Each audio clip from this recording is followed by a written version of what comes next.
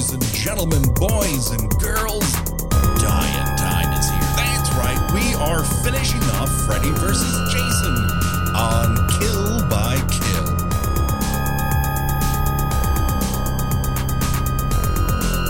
Well, greetings and salutations, Internet. It's your old pal, Patrick Hamilton, coming to you once again from 1428 Elm Street and Camp Crystal Lake. This is the Kill by Kill podcast, where we are dedicated to celebrating the least discussed component of any horror film, the characters. We're going to unpack all the goriest of details, where a serial killer's end is just the beginning of the jokes that we're going to make at their expense. And as always, there's only one person I trust to give mouth to mouth to an undead backwoods mutant. The one, the only Gina Radcliffe. How are you doing today, Gina? Once again, we are on the same wavelength. I was going to make a joke about giving you mouth to mouth when you're drowning, which is not at all not at all correct first aid protocol. You know, I didn't learn much in my brief tenure as a Boy Scout, which of course I will remind listeners, I was the third youngest Eagle Scout in all of California when I earned the rank, simply to never have to wear the uniform again. I was also a lifeguard at a Boy Scout camp when I needed money for a car. And one of the first things they told us is don't give mouth to people who are currently drowning. Get them out of the water first. And you tend to just kind of turn them on their side. Do you not? Yeah. See, when someone's actively coughing and spitting up water, you don't just, hem and haw and, ew, oh no, ew, while determining if you should give them mouth to mouth. Yes. But before we get too far into this, Gina, I don't want to scare you, but we are not alone. That's right. We have a special guest. She is a writer for the vulture.com. And of course, she's also the co-host of one of my favorite shows, Disaster Girls. The one, the only, Jordan Crucchiola. How are you doing today, Jordan? In this pandemic time, I think on the scale of conditions, I'm doing quite well. I'm weathering it well. I'm feeling good. So I'm very grateful for that. And I'm thrilled to be here with you guys. Oh, I'm so excited to have you here. This is a weird confluence of events. I thought of holding off on asking you to be on the show until we had something that really combined the worlds of both of our podcasts. But you guys also cover creature features as definitely. a sort of animal attacks sort of disaster. Yes. And I feel like these two IPs smashing against one another is, in fact, a disaster in the making. This is King Kong versus Godzilla of the horror universe, basically, as far as, what we've given our super killer sort of Hall of Fame. So there are parallels here, and I think you don't even have to go that deep to find them. I think they're quite plain to see. They very much are. They certainly are titans. I had forgotten up until this recording, and then I reviewed some background materials, that they had a Vegas Tale of the Tape press conference where basically Robert Englund badmouthed the poor guy in the Jason suit who couldn't talk back for a half an hour, which seems like not very entertaining. Like the clips they show, like, oh, well, that seems spicy, but I can't imagine sitting there for 35 minutes while it fucking happens. No, that feels just torturous. So, Jordan, what was your first experience with, again, this meeting of two giant horror icons? When did you first witness their grand battle?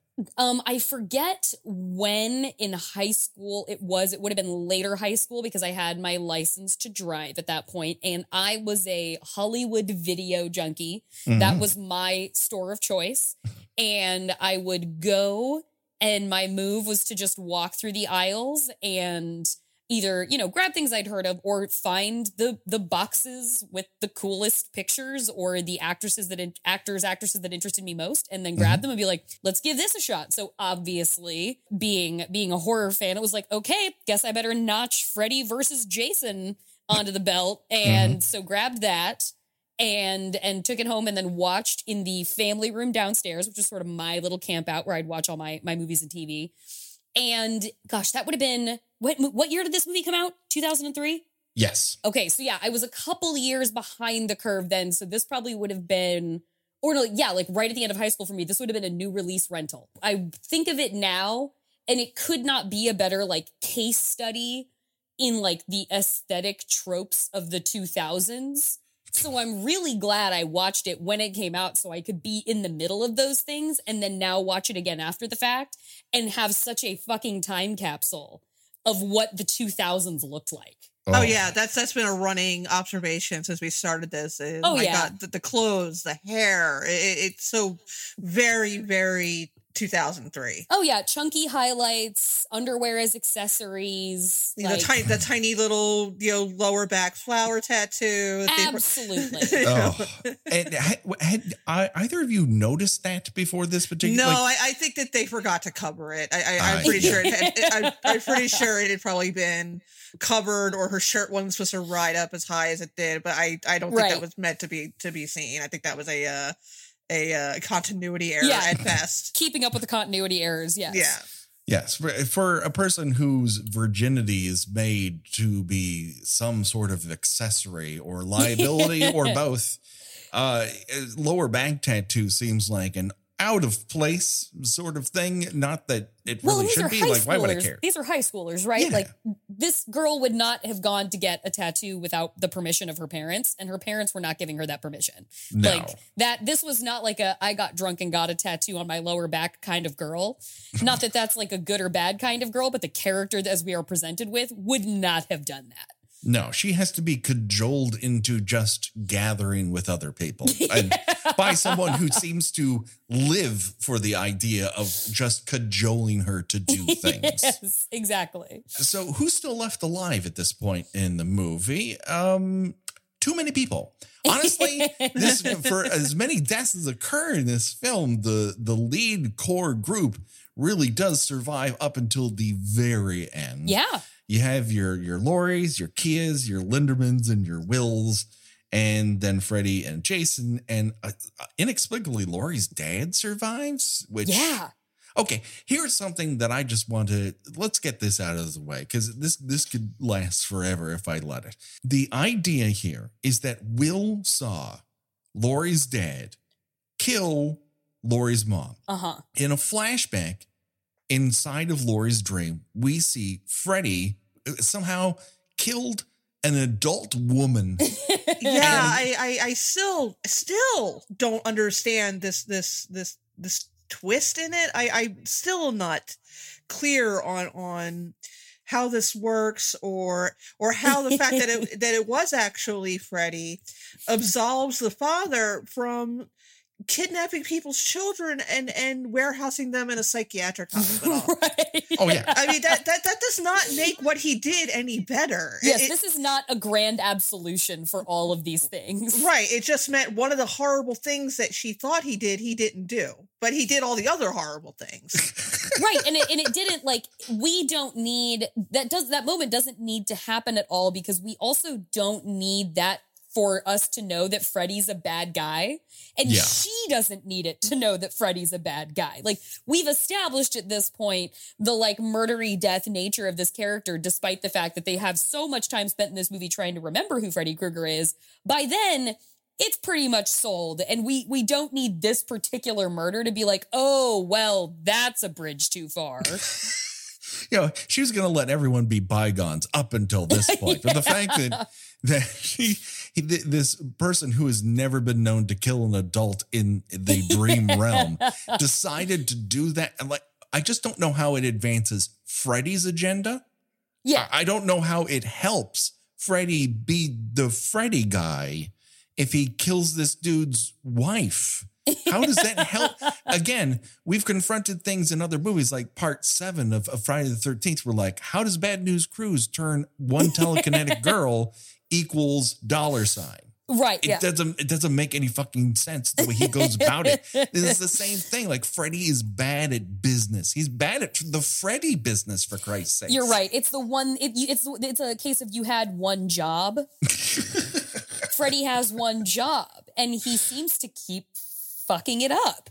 Oh man, he sucks at it. I just, and this is a particular circumstance where in this movie, he's kind of bad at a couple things. Let's start off right in the opening section of this movie, which is this flashback Yes. to Camp Crystal Lake at Yes. some indeterminate time in the actual Friday the 13th franchise. I think it would be 1957 Okay. because a year later is when Mrs. Voorhees kills the two kids in the boathouse who are dry humping while wearing polyester shorts. Right. And if that happened during a camp period, a summer camp period, then this would have been allegedly the previous summer Correct. camp period. Yes. Yeah, that seems that tracks. Yes. So we will grant you that this is not we have to interpret this as Freddy's interpretation of the events. Right. Or he's using Jason's nightmares about the event to bring this to life. Just like I don't believe Jason lives on an island surrounded by decapitated heads and keeps a spare mask hung on his closet door. A prepared serial killer. Yes. Again, very neat room for a guy who hasn't bathed because he's essentially dead. We'll get back to that. The essentially dead guy. But so we're in Camp Crystal Lake, and we're seeing a bunch of assholes throw rocks at a tween Jason. Mm-hmm. Laurie appears only semi-wet. Those keeping track of when Laurie is wet, semi-wet, or fully wet, this is semi. Although she will get drier as we go. Yes. We get to see some campers put a sack on his head, I guess as a part 2 reference. Yes. I'm sure everyone involved in this really broke a hand patting themselves on the back for that one. Yeah, But- Freddie has an interesting idea of how summer camps are operated. Summer camps and sex. That counselors are just out there boning in broad Yes. daylight. Broad fucking daylight, fully clothed. This is what Freddie's idea of 2 semi-adult people having sex is. Well, and that moment when we see Jason being harassed, Laurie is distraught that nobody's helping this little boy and she doesn't know who he is yet. And then we see her cut over, like she looks over and it's the debauchery of the counselors. And you see the counselors just going at it. And one of them then transforms into Freddy, and the woman he's having sex with, of course, becomes a naked dead woman's body. And the level to which this movie had to take every single opportunity to do the gratuitous thing like was de rigueur in the 2000s Yeah. really, to me, gets at the problem that we're going to talk about when we come to Kia's imminent death and how the buildup to that, where that is an example of why I don't trust the screenwriters in sort of their take on how a very controversial line in this movie played out, because Freddy is a cad this entire movie to like a comical degree. He's a pervert, which we already know he is, but it's jacked up to this like aughts horror level of like nihilistic comedy and like edgelord humor. And I think this scene really shows us how much in 2003 we really are. Oh yeah. It's very much, this ain't your mama's, Nightmare on Elm Street. Yes. And I mean, this is your extreme guitar riff, Nightmare on Elm Street. Yeah. I mean, the amount of butt rock alone. I mean, there are elements in this that just, Freddy becomes the anti-Jason in that Jason uses your fuck style against you to kill you. Right. Freddy is so devoid of genuine sex appeal and knowledge that when he is supposedly having sex with this dead naked girl, Yes. the sound effect sounds like an eraser being run over by a rocking chair. Oh, That's fucking Looney Tunes. What am I supposed to be afraid of here? Right. If it's a good time, this isn't a good time. And if it's supposed to scare me, it's not doing that either. It's this weird middle ground where he's too much. There's no feel good Freddy going on here, where we started to get 2 and 4 and 5 and unfortunately into 6, where all your fears that he uses against you, he's like trying to help you work through them to death. Yeah. Here, that's all out the window. And it's kind of like they're working so hard to make these inconsequential things work with the canon that they forgot the consequential things to work into canon.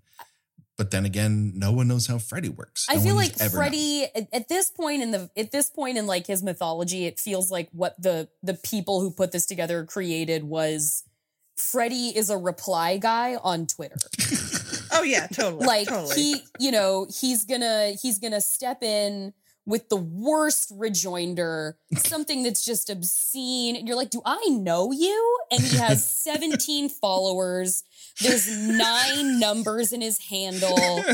He's so fucking annoying. He doesn't like Trump, but he does MAGA shit just to piss people off. Like that's Freddy at this point, and that's not Freddy Krueger. Now, I definitely like my Freddy when he doesn't talk that much.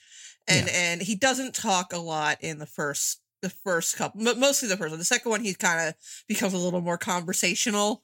Yeah.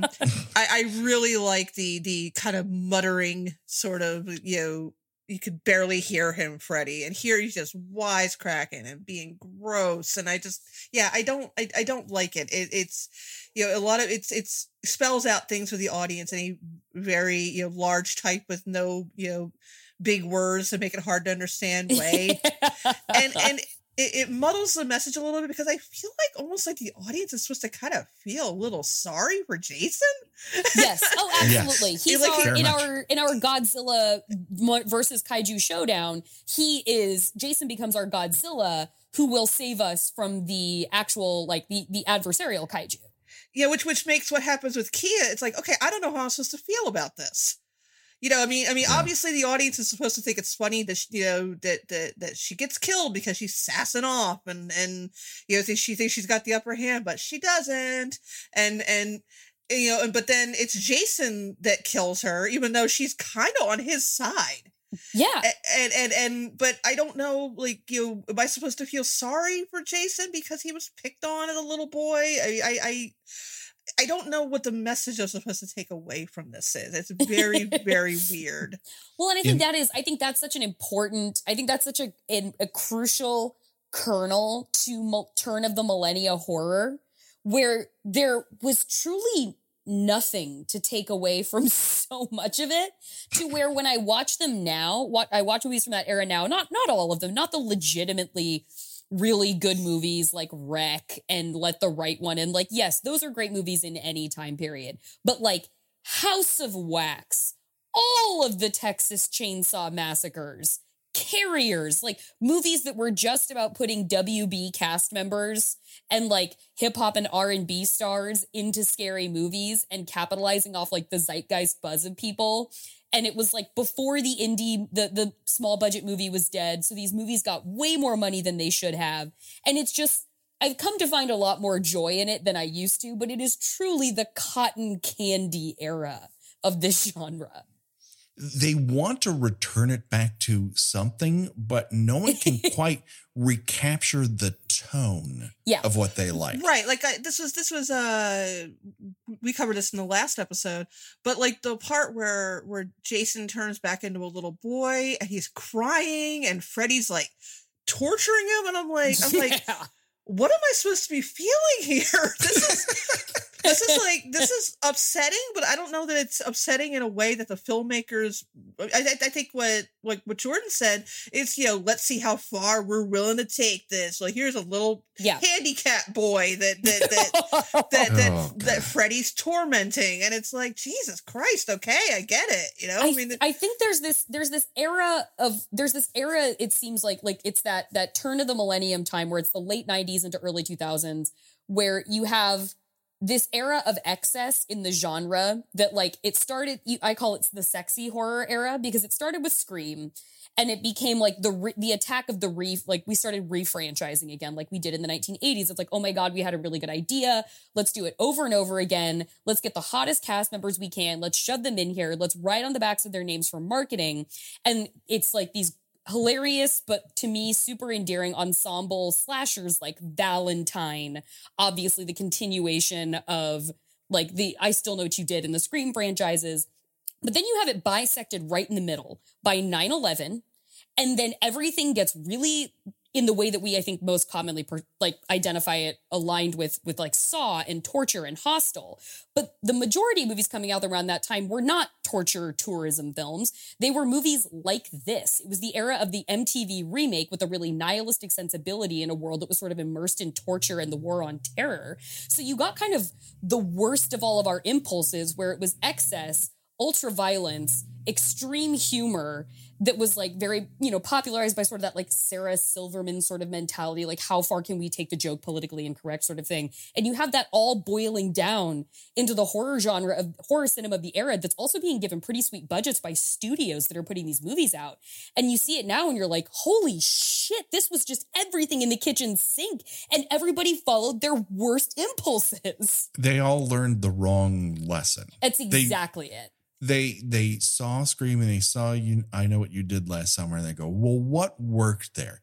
Well, what worked there is you invested in characters and you made a twisty plot. You also created great action sequences and suspense sequences that would hook an audience. Yeah. And an executive looks at that and goes, Henleys, tight Henleys, low-rise jeans.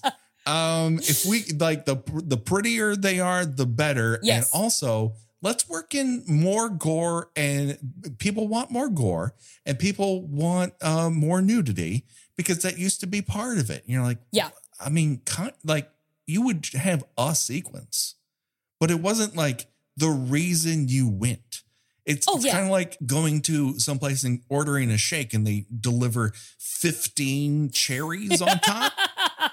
And I'm like, Here's that's why you're here, right? Maraschino cherries. You're here for beautiful people and sexiness. Like, no, there's like all that shit underneath you've ruined by pouring gross formaldehyde cherries on top. Well, I think what you say there is such an exact important thing to get at, which is learning the wrong lessons, because you have studios which you should never rely on to learn the right lessons for something. And then you have, it seems like there was this interesting, we'll say, generation of filmmakers that seemed to have taken all the wrong lessons from the movies that they revered and were raised on in horror growing up. Like this, like, Nightmare on Elm Street, like Friday the 13th, like Texas Chainsaw Massacre. And they, apparently the things that these men, because they're all men, we all know this, that these men took from these movies growing up was like, fuck yeah, boobs, fuck yeah, blood. And that's it, right? Because that's most of what that era was. The unfortunate infusion of CGI over practical effects. Totally. Because someone said they cost less because it takes less time, because they're reducing the filming time. Yeah. In order to maintain your CGI budget, but you're making the effects work by not letting the effects happen on set. Yes. So you're stealing from Peter to pay Paul, and in the end you get shittier things out of it, and it all becomes a little bit more inconsistent. For example, one of the inconsistencies of this movie, it is a small detail, but it is infuriating, is that Freddy's teeth keep changing. They really do. His teeth keep changing. His eyes keep changing. At one point, he goes back to the classic pizza face makeup, which I liked, and when in another scene he didn't have it anymore, I'm like, oh, I missed that. Yeah, I don't want to see him with the weird vagina nose. Like, put him in the old makeup. It's fine so long as he's a little wet. We just don't want dry Freddy. No. We need a little bit of moisture in there. It's like you have Robert Englund, you have the piece you want. It's not like you wanted to innovate this with a new actor. So why are you doing this with like the aesthetic of him? He's still got the glove, he's got the sweater, he's got the hat, you've got Robert Englund. Why do you keep toggling with the central part of it beyond those components, which is like the skin and the face? Why? Yeah, at one point he's kind of like demonic Freddy, which is like fine if you want to like, oh, he's becoming more like the dream demon in this one book. Like, that's fine. You contain it to that one thing so it has impact. But if he's constantly morphing how he looks, it just looks like you weren't paying attention. Yes. Speaking of paying attention, yes, the counselors aren't. And so Jason begins to drown, and Laurie, being the kind, wonderful, lower back tattooed individual that she is, runs to the dock and attempts to rescue this child when she discovers it is Jason. So she rears back and says his full name, Jason Voorhees. And I was kind of waiting for it to really stretch out like a mom, like Jason Michael Thomas Voorhees.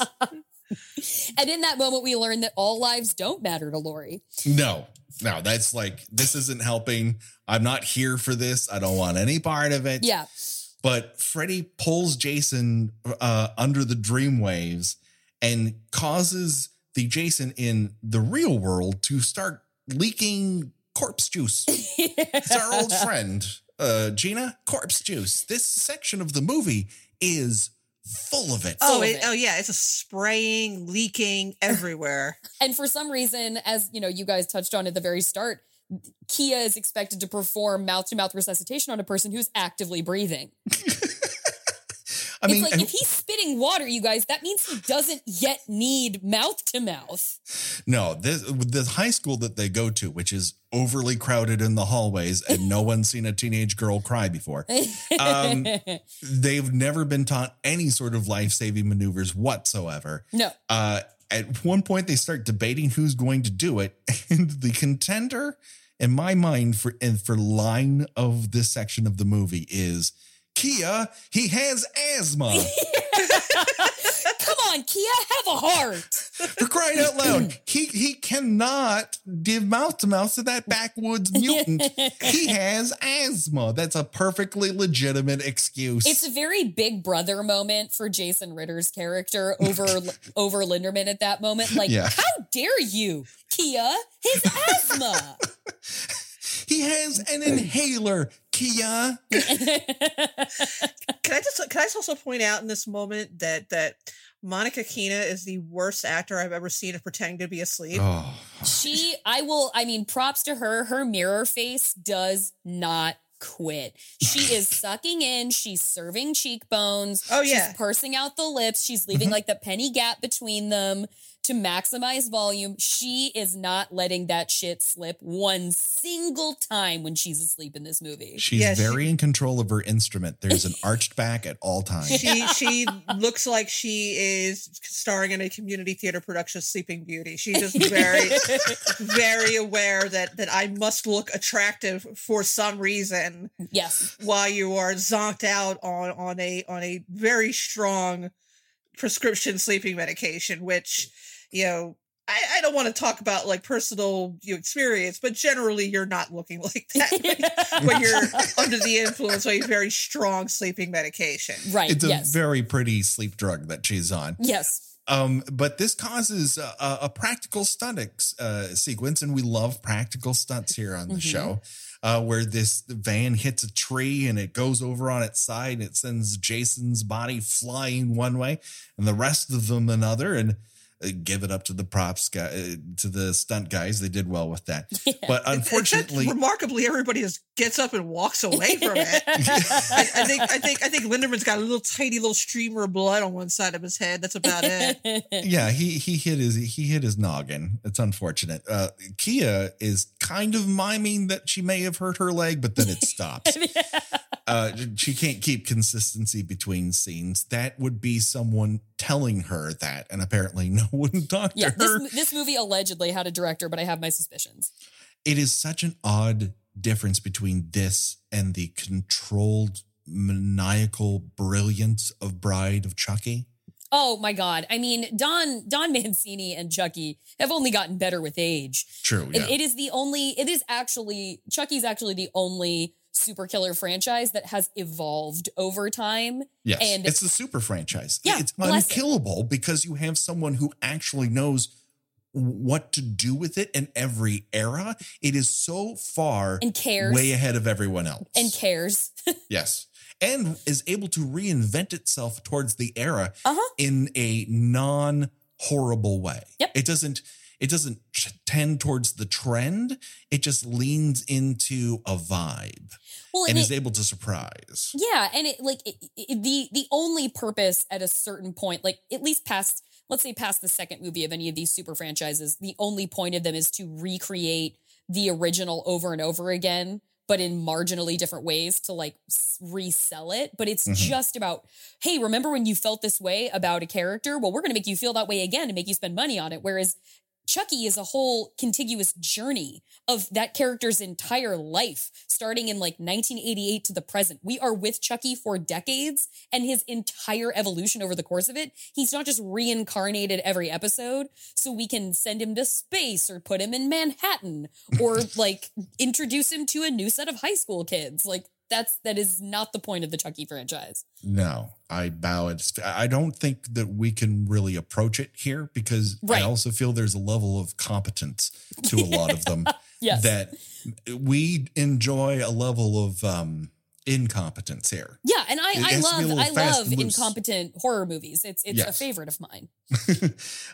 So they managed to walk their way to Camp Crystal Lake. Meanwhile, Laurie is having a dream which Freddy sexually assaults her. Oh yeah, and if not, like he's not actively raping her, but is really enjoying making jokes about raping her. Yes. As he's like sadomasochistically like cutting pieces out of her chest with his knife hands. And what is the line when he's like, I've got to warn you, like the first time tends to get pretty messy. And it's like, oh, that was something we needed to say here. That was necessary. And this leads us to what we will be getting to in just a second. I want everyone to remember this. Once we get to Kia's death, it's not this exclusive component. Yes. Where absolutely not. The grossness is walled off on all sides. It's only this one incident which we all find regrettable.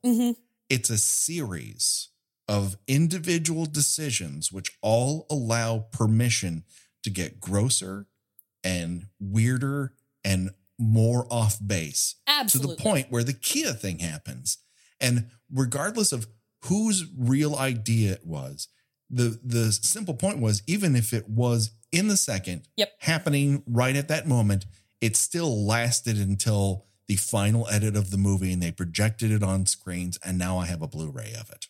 It is the logical endpoint of Freddy's entire persona throughout this entire movie. Yes. So they reach Crystal Lake. They find themselves a little rundown cabin, which seems to be next to a construction site. And that's a movie that I would genuinely like. I want the movie where they build a mall next to Crystal Lake and that reawakens Jason. That would be fantastic. Oh my God. See, you can put that in the snow because then you have the excuse of people coming even when it's snowy outside. Because, of course, Northern New Jersey, the snowiest place on earth. I know we all want Jason in the snow, but folks, it's Northern New Jersey, all right? But during this action sequence, we get a lot of things happening in a very quick succession. They drag Laurie's body and they're still trying to wake her up. Jason bursts in through the door, but it's not a great door burst, in my opinion. They're more focused on this sudden appearance of a gas tank or a gas container and an open flame. Where the fuck did where did that open flame emerge from? Very good question. Did they come with tiki torches? Somebody set up for them. It must have been lost in the edit. But during the sequence, Kia hits Jason with the pipe, which is fun. I was glad that she got active in that moment and that there was like an offensive tactic that was taken against them. I was like, all right, step up. Somebody swing away. Yeah, we're starting to get to the action sequence of this. And so we're seeing people, step up their game. Linderman attacks with a flagpole because he's sick, but he's not well. And flagpole sitter, everyone. I got it. It's a flagpole sitter joke. But in Flagpole City, he was not sick, but he was not well. Yeah, because he's not sick, but he's not well. Okay, yeah. Okay, I'm with you. I'm with you now. What did I say? Did I ruin the joke? No, I think I might have heard you wrong. You nailed it. This is my fault. I'm guesting and I'm just bringing the jokes down. No, if I got something wrong, please tell me. And then Jason lights the whole thing on fire for reasons. Right, yeah. But during this whole sequence, Linderman gets wounded by being thrown up against a coat hook or something like that. Awful. His death actually makes me slightly emotional. Oh, is this the first time that a character in either of these series like takes a little while to die of their injuries? You're right. He makes it to like a whole different part. He makes it out of the building. Yeah, and he just kind of dies. With this little smile on his face, like, what are you smiling about? he's like, yeah, I've had a good run. It's so sweet. Like, Kia leads him out and leans him against a tree, and he just stiff upper lips it, and he's like, you go, I'll be fine. It's like, oh, Linderman, no.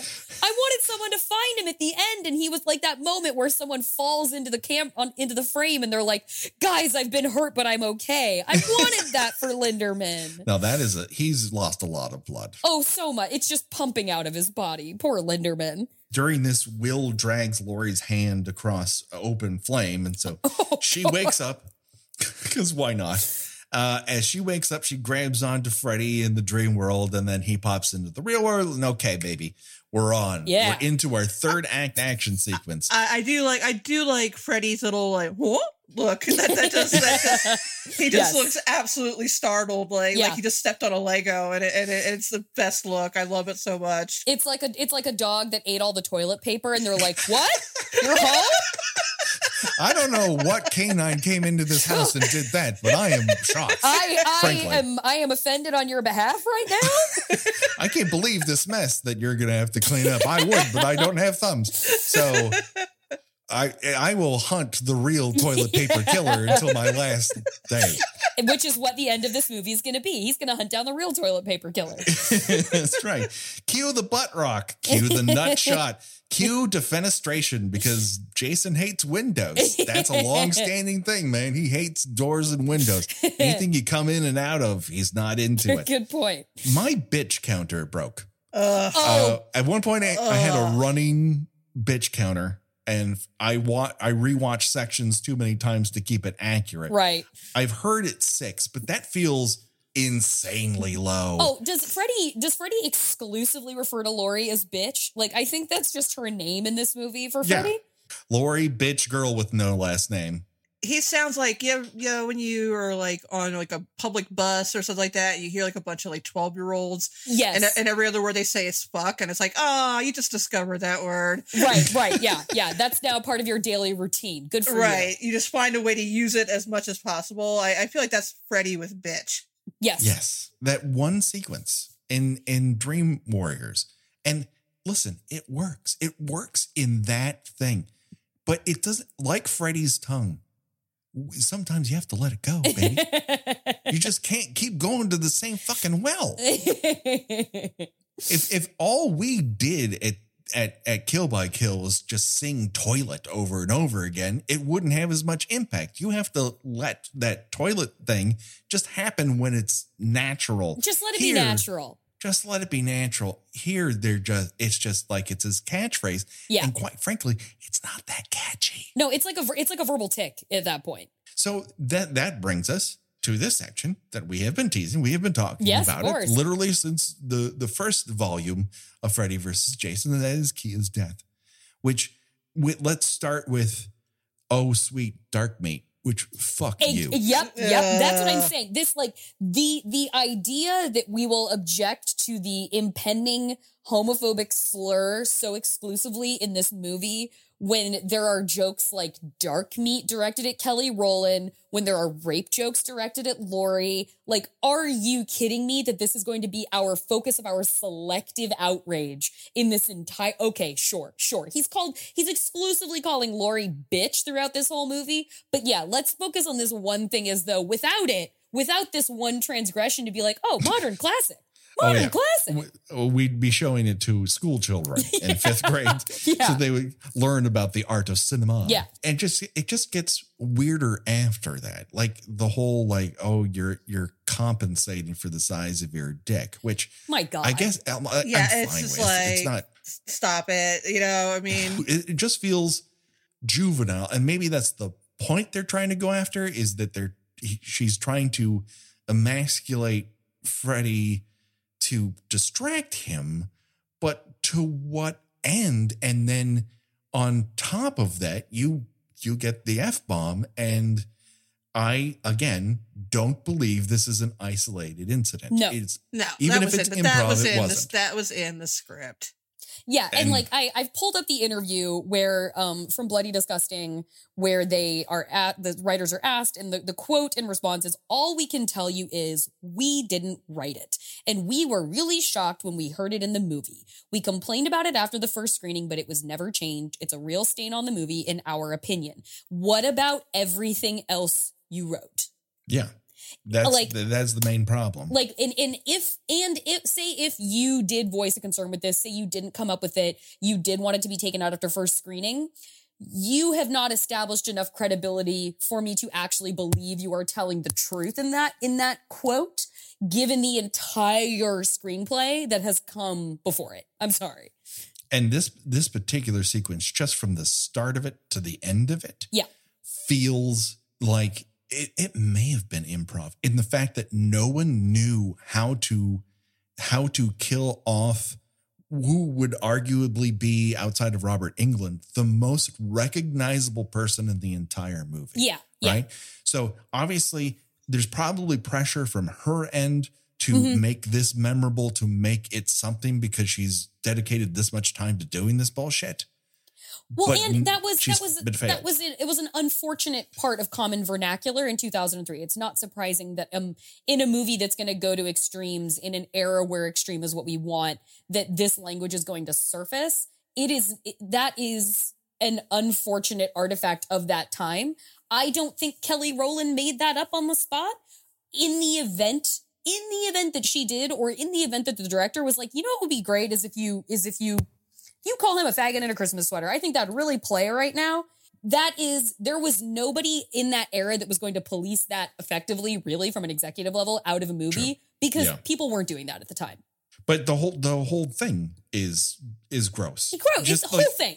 The whole fucking thing. Yeah. So in the end, I feel like the screenwriters have, and we've said this before, so I won't belabor the point, but I feel that she is getting the Janet Jackson Super Bowl treatment. Totally. Here, I totally believe that. Everyone is foisting off like, well, she can take it. Nothing's really going to stop Kelly Rowland's at this time.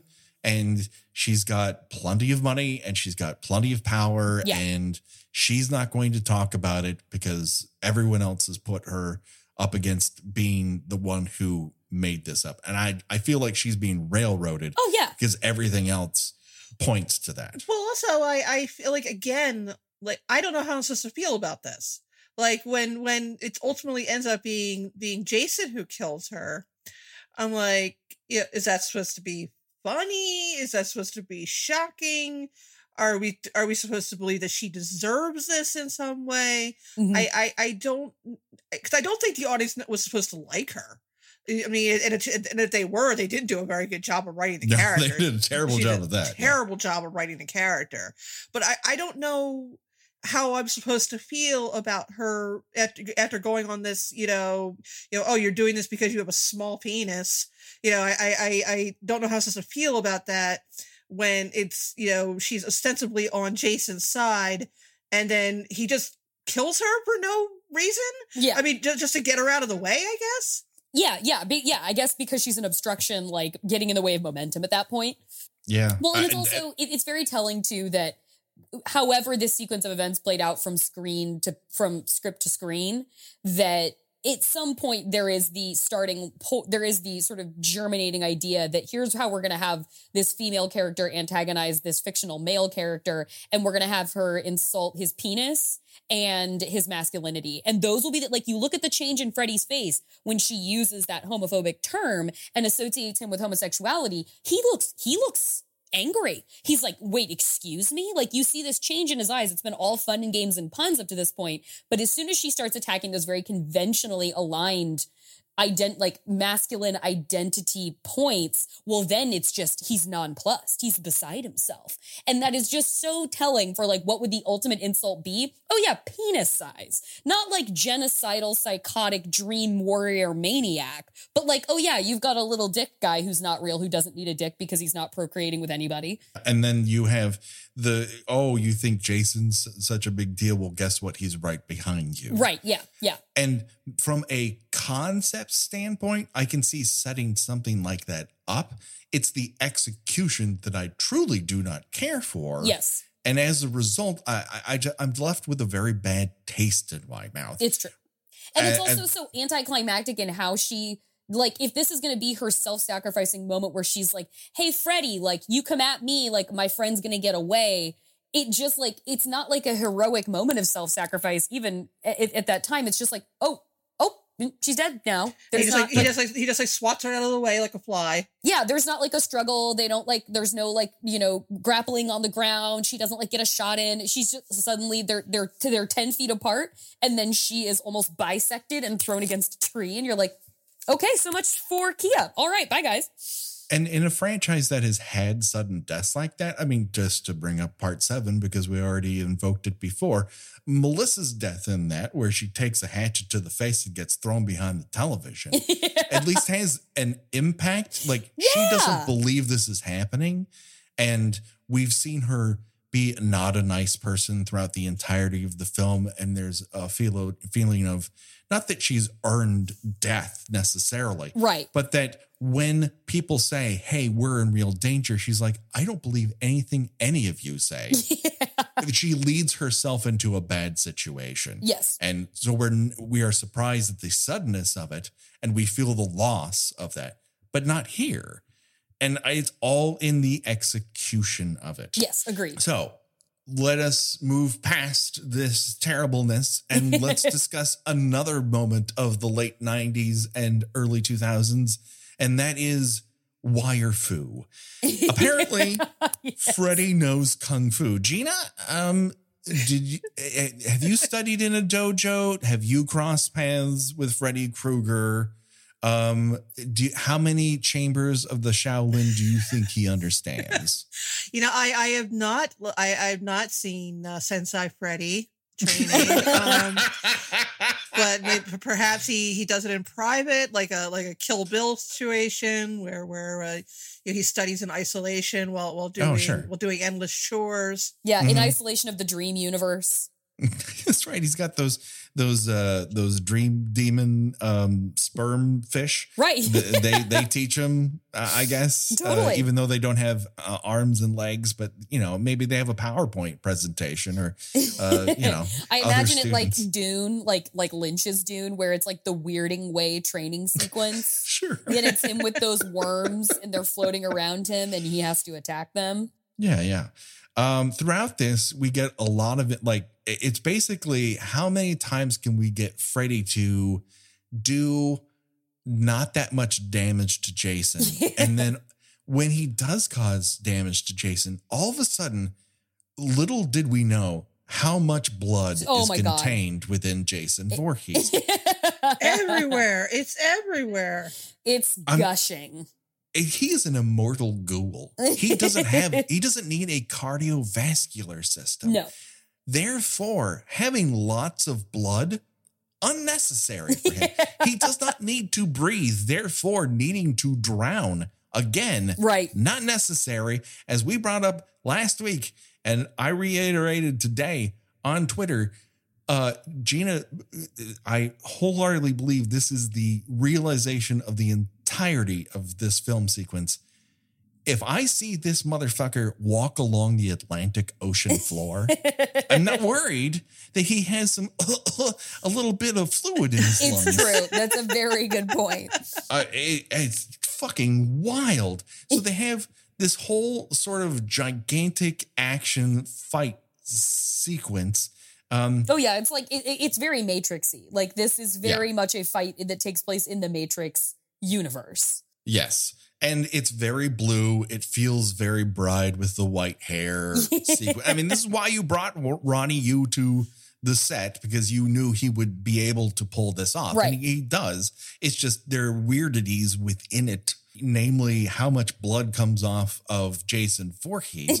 and then there's this whole thing where Jason gets skewered into the ground and by a bunch of rebar. And then Freddy, again, going back to his Looney Tunes roots that we really saw developed in Freddy's Dead, starts pushing this giant trolley of Yeah, dirt. I don't know where the hell they are at this point. They're at the construction site that's next to Camp Crystal Lake. That seems to be like there seems to be a big like concrete element involved in this, maybe concrete manufacture. I don't know. Yeah, well, that whole giant tub that gets swinging around and becomes this endless ping pong, unless you don't need it. Like, it's never making noise when you're just looking at Jason bleeding. No, you're right. But every other sequence, it's like pinging and causing Freddy to fall off of this thing. And they end up in this giant up close fight for 45 seconds. And it is useless. It is. God, you're right. It is long. It just keeps going. It's just like, it's one thing to have the compressed air things go off, because I'm not seeing that in every movie. Like, yay. Oh, congrats. like the like oxygen tank RPGs. Yes. Yeah. Yes. The improvised Scud missiles. Yeah, those were cool. That was cool. Yeah, that's great.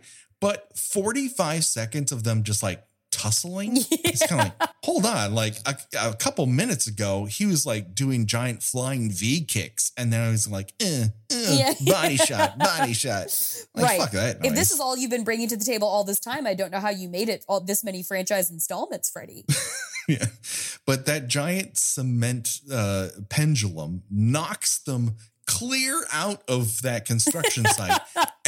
Sends them flying like you've never seen before, and they hit the end of the dock. And so now we're really into our denouement, because we're at the point where we're in the Mortal Kombat final fight stage. Yes. And somewhere someone is going for a flawless victory, and no one gets that. They just get a victory. But during this is when Laurie and Will decide to start dousing the dock in gasoline. I have been really looking forward to talking to you guys about this, because did I miss it, or did that fire serve no goddamn purpose whatsoever?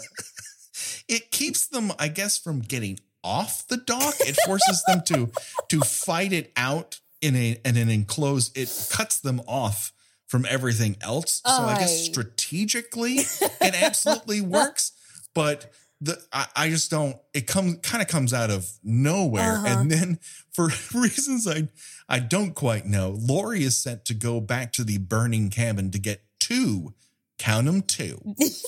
pieces of flaming wood, and is running water bra very much intact. Yes. Slow motion towards camera. She reminds me of that scene in oh god, I can't remember which one of the Lord of the Rings movies it is, but there's like an orc running with like two torches. Oh no. I don't remember that orc's water bra holding up quite like this. It's again back arched the entire time. It is very unfair to this actress to be put in this position. Yes. And yet here we are. I'm just the reporter here. Yes. I'm just the observer. So she comes back with a flaming wood and throws it. Everything catches on fire, including a propane tank. And then we get, between the two of them, a conversation we do not see, where they're like, hey, do you remember that sequence in True Lies where the propane tank blows up? Let's do that. Yeah. And so they do. Meanwhile, on the dock, you're having a whole lot of like, I take off your fingers. I'm going to take off your arm. Right. I'm going to stab your heart. I poke your eyes out. It's a whole lot of like getting them down into where neither one of them is in any condition to continue fighting, and yet they do. Yeah, immortals being dismembered. Yes. Yeah, I do like Jason's little puzzled look at his hands after Freddy cuts his fingers off. Well, at least that's consistent. That's a flashback to that part 4 thing where his hands split open and he's just looking at it like, oh, the fuck, that can happen? Okay. Well, all right. Okay, well, you know what? That I got that coming. I come into a fight with the machete. I got a figure that sooner or later that machete is going to be used against me. But we get an explosion, and again, I'm going to give the film props. This is a fantastic explosion. It's excellent. They have this covered from every fucking angle. It's true. And you can tell the actual physical moment that tank goes off because a perfect circle of concussion goes out in every direction. Like, holy shit, that's a good explosion. Yeah, that was a good effect. The team really came through on that one. But yeah, basically you get down to this tussling moment before the explosion, and now that we've introduced the idea that their knives and machete are dicks in the previous scene, you just have them fucking on a dock. They just keep they're just penetrating each other over and over again. Yes. On a flaming dock, which is really very gay. It really very is. Campy. It's very heavy on the fluids, and they're really going for it. Yep. And it seems very satisfying to both of them, and I'm not going to yuck their yum. Am I in love with this guy? Do I want to be him? Do I want to kill him? Do I want to be inside him? Do I want him inside of me? Exactly. It's a real dance. Let's try it all and see what happens. And so they have this explosive orgasm. Yes. And finally, Laurie crawls up on the dock, which we get to see her very delicate lower back tattoo. Yes. And Will appears to be okay-ish. They've both incurred some injuries.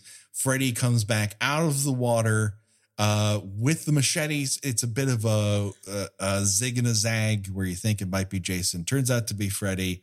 Then Jason comes and sticks Freddy's clawed glove through his entire body. Impales him with his own knived arm. We gotta get bunked with your own body part. Yep. And that's a first. That's a fucking first on this show. Yeah, no, and I mean, probably gonna be last. Because you think that, Jason punching Freddy like into the heart is gonna be like, oh, he's gonna rip his heart out and that's gonna be it. No, we're saving the true heart kill shot for Freddy's own dismembered arm coming through his back and out his chest. And that is the final blow. And that's a good idea. And then Jason goes, I'm tired, I sleepy. And he falls off. It's like, that's all I got. Sorry, kids. Yeah. It's been a long movie, guys. I gotta go. I'm tired. Baby needs a nap. Fall over. And then Laurie gets up and we get the Friday the 13th ending with Freddy, where she cuts off Freddy's head. And there you go. Pretty much the end of the movie, except for and then we never see Will or Laurie again. Yeah. They're gone. They're forgotten. And then we get this denouement where Jason has regrown all his limbs. Yeah, for him. Water is his fear, but it also seems like Crystal Lake restores him. Like water also seems to heal Jason. It's the source of the death curse. Yeah. And that is what actually fuels Jason. So that it's like, I know these people paid attention because there's a lot of things that are right. Right. It's just that they decided to write it all out in the grossest way possible. Yes. But he emerges from Crystal Lake reborn anew with the head of Freddy Krueger. And then we get the ultimate Friday the 13th Part 2 nod, which is to a cut scene that we've never seen the light of, but we know was filmed, where Jason's mom winked at the camera. Yes. And we get it with Freddy's head. So one wonders if that is an actual in the dream realm rather than in the real world. We'll never know because honestly, we don't fucking care. I mean, I would say it's definitely in the dream world because of the weird sort of like kind of dreamy white lighting and all. It didn't really. Well, I wondered if that was fog on the lake. Is that morning fog on the lake? Yeah, I guess. Couldn't decide if it was real or dream. I couldn't decide.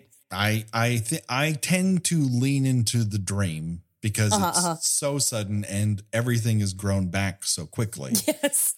So I don't.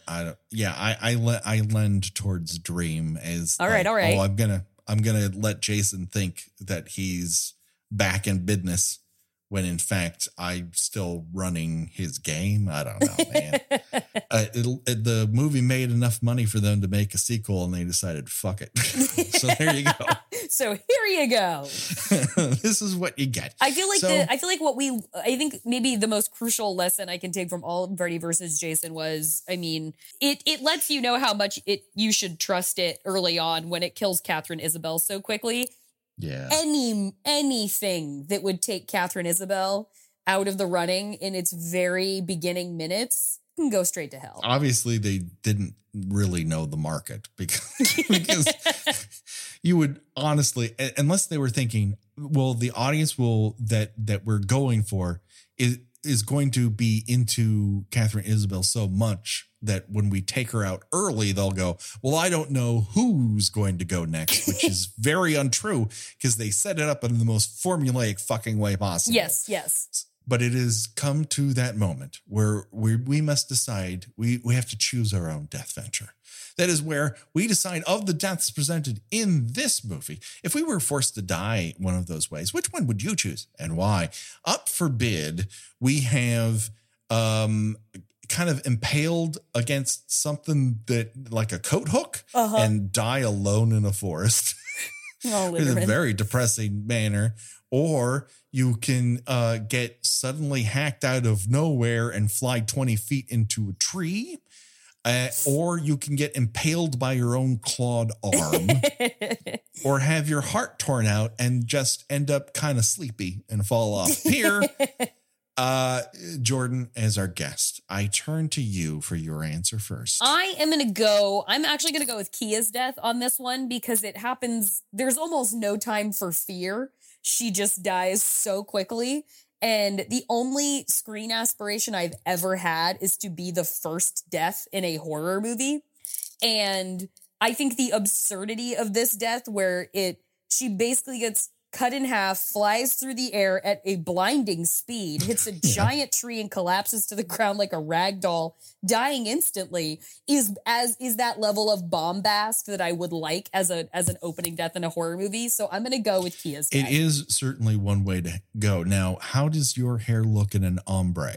I can pull off, I think we would do a balayage in 2020 as a substitute for that. Sure. The chunky highlight, I think, would be tough on me, but I think if I went for like a black and blonde mix, I think that's the route that I would go. I don't know that I would do the red highlights for myself personally. Okay. I think that's acceptable. Gina, what say you? I was thinking Linderman because, like I said, he looks pretty peaceful. He looks pretty resigned to his fate. But on the other hand, that also seems like a pretty painful way to go. So I am going to go with getting my heart ripped out and just taking a nice little nap, just curling up and laying down and getting a little shut eye. That sounds pretty good right now. Yeah, that's relatable. And you don't sink into the water right away. You're kind of like up at the surface for a little while the oxygen that's been built up slowly depletes. It's all right. It's slowly sink like Jack Dawson. It's all right. It's not bad. You know what? I'm going to go with having a clawed arm shoved through my heart. It's a great choice. That's a great choice. Because even if I do survive that even for a little while, then I'm getting decapitated mere moments after that. Yeah. So I think the drama of it, the drama of it is very impressive. Oh man, my mom would be so angry if she heard you can't have an open casket because a clawed arm went through his chest and we don't know where his head is. It's worth it for that alone, in my estimation. And so that brings us to an end. But before we go, Jordan, tell people what you do and how they can find more about that stuff and consume it. For sure. Well, as you mentioned, I am the co-host of the Disaster Girls podcast, in which me and my co-host Amanda Smith talk about disaster movies, old ones, new ones, made for TV ones, creature features. We throw those in there too. And I am also writing every day on New York Magazine's website, vulture.com. And we are delivering you really, the best of content in and out of quarantine time. So do check us out. I'm our resident horror and genre expert. So come find me. Absolutely. I find you a vital Twitter follow. Thank you. I like to think it's a good space. I like to keep a good space on Twitter. Absolutely. Do it today, people. Gina, where can people find you on these here internets? Excuse me. I'm a writer and associate editor at thespool.net, which I review movies and TV shows. By the time this goes live, I will have done reviews of the movie The Other Lamb, the HBO series Run, and other sundry TV shows and television and movies. That is thespool.net, and I am on Twitter under Porcelain72. Oh, yes, I suppose I should say I'm on Twitter at Jorker, JORCRU. Yes, you absolutely should. We're on Twitter at Kill by Kill Pod, Instagram Kill by Kill Podcast. We have the Facebook group and the page for varying levels of participation. And please rate and review us on iTunes. It allows us to be seen and heard by more people. Now, this is an end. This is 4 years. 4 years in the making. 4 years ago, we started talking about Friday the 13th. 4 years later, we have come to the end of Freddy and Jason. That is nuts. I never want to say the words Jason or Freddy ever again. It's going to be weird if we have on a Freddy or a Jason as a guest.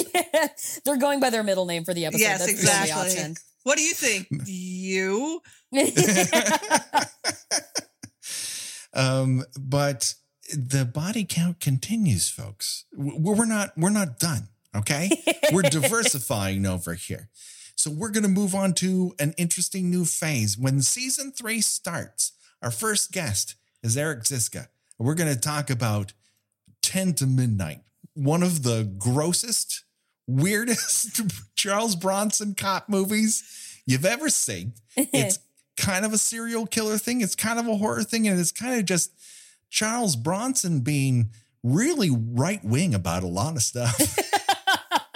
It's oddly sweaty and naked. And, waving a sex toy around. What do you use this for? What do you use this for? Don't shake that sex toy at people. That's like Fight Club. That's the number one rule. Don't shake someone else's used sex toy at them. And that's just a good rule. We're gonna get weird here. We're gonna lay off the franchise a little bit and try to bring out some of the weirder ends of what people have enjoyed in the podcast.